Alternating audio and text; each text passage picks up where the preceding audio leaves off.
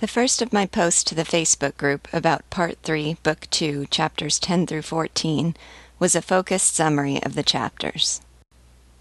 Hugo has shown us in intimate, painful detail how fierce, deadly, ruthless, treacherous, merciless, and formidable the revolution has become. History was filled with a terrible shadow. Then he brings us deeper into the shadows. The Torg has been besieged. Surrounding it, 4,500 Republican soldiers. Inside it, 19 Royalist defenders. The former have ammunition and numbers. The latter have hostages. Imanus issues his monstrous ultimatum.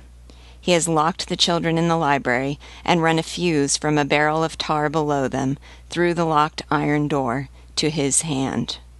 If they are attacked, the children will die. The children, beloved and adopted by the Red Bonnet Battalion, who, if they evaded the brutal hand of Lantenac, are among those about to attack. This ultimatum is met with two responses, different in character and reflecting the characters of the men who proclaimed them. First, we refuse. Second, we give you 24 hours to surrender unconditionally. Simordan, the implacable one, refuses. The arrow does not veer from its path because an innocent child comes in its way. It moves towards its goal with ruthless blindness. Gauvin, the firm but merciful one, gives them 24 hours. He knows that the attack must take place, but first he will do everything in his power to spare the children. Gauvin's clemency manifests both in this temporary reprieve and in his respect for the Torg. A Gauvin is attacking, and a Gauvin, Lantenac, is defending. But Lantenac spares nothing, and would have demolished it without a qualm. Gauvin, forced to attack the venerable walls that in his childhood had protected him, shows more reserve. He feels that to destroy the building would be to attack his forefathers. Simordan, who opposes indulgence toward buildings as much as indulgence toward men, nevertheless indulges Gauvin's plan to attack only the tower. The library holds the books that Simordan used when he first taught Gauvin to read. He spares them, but not without remorse. His Achilles' heel. Then the preparations take place. Gauvin sends Guéchamp to procure a ladder, hoping beyond hope that they can build or acquire one tall enough to scale the bridge and save the children. The Republicans have exploded a mine at the foot of the tower and made an opening in the wall.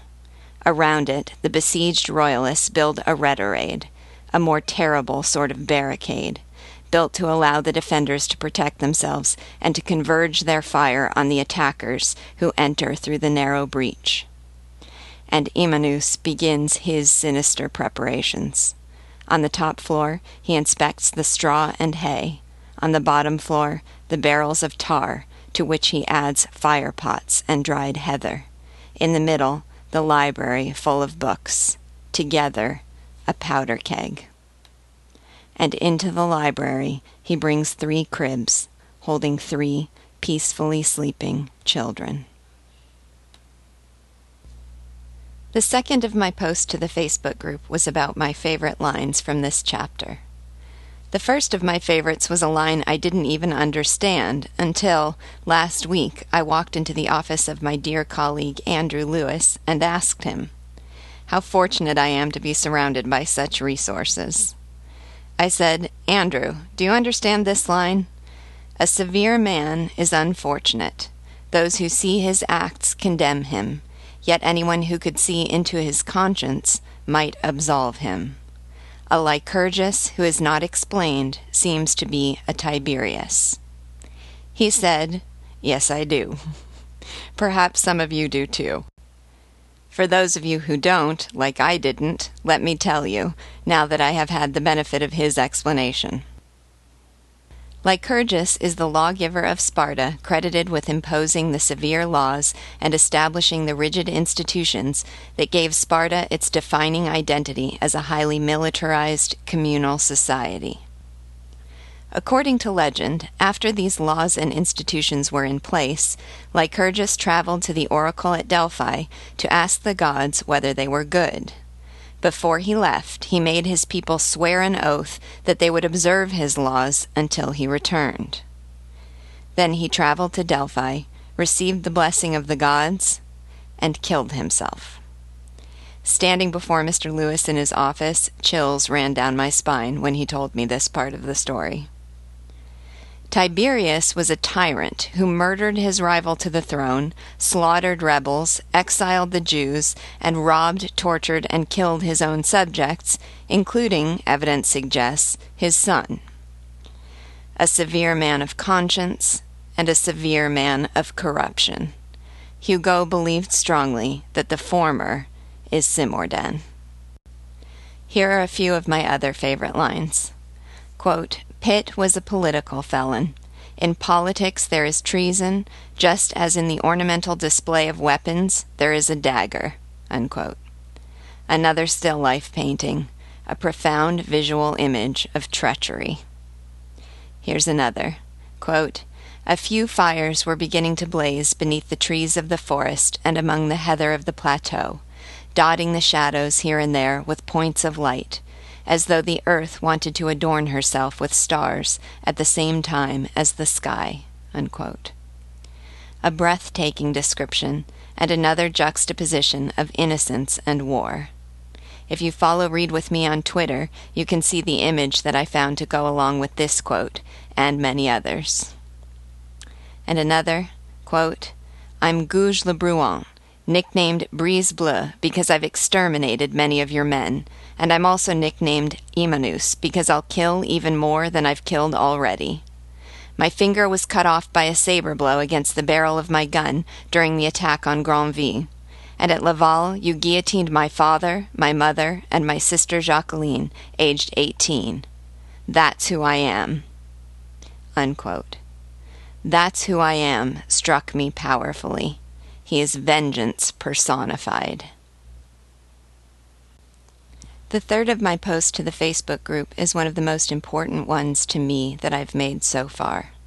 I called it Suspending Philosophic Disbelief. The more philosophically inclined you are, the more strongly I want to encourage you, when you are reading a great work of literature, to temporarily suspend philosophic disbelief. Let me explain. Often, active-minded, abstract-thinking, strongly opinionated readers will continually ask themselves while they are reading, is this true? Is this right? Do I agree?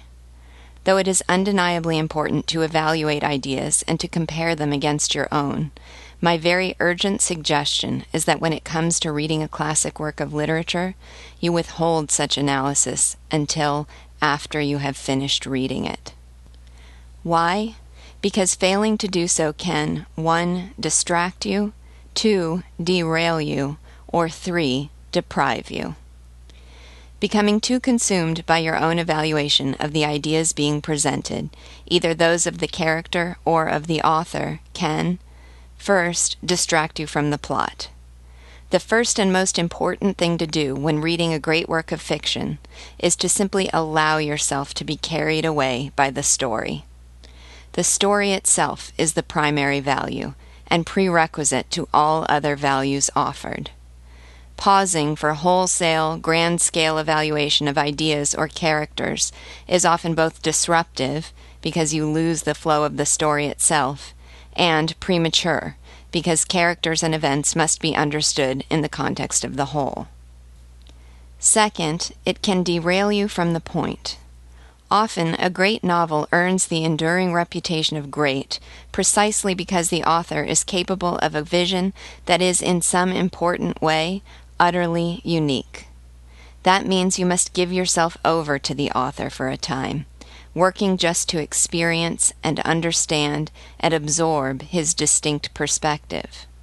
If you apply your own philosophic framework to the novel from the outset, you run the risk of viewing it through a narrow lens that allows you only to fit it within your own limited purview, and not to expand your vision. Third, it can deprive you of the benefit. Always wearing the cap of the philosophic detective and intellectual critic can lead you to scorn any work of literature that does not accord neatly with your own worldview, and can deprive you of the soul-expanding benefit of some of the greatest minds of the greatest authors who have ever lived. Those authors have something very valuable to offer a thoughtful reader, even when their ideas are wrong, corrupt even. The very scale of their thinking helps to expand yours. The acuteness of their perception helps you to sharpen your vision. However wrong certain of their fundamental ideas are, they will make countless brilliant observations that are categorically right. This leaves many questions unanswered, the most important of which is, but what makes a work of literature great? I will have to work on a formulation of that answer. But for now, just let me say, I will not ask you to read it with me unless I believe wholeheartedly that it is.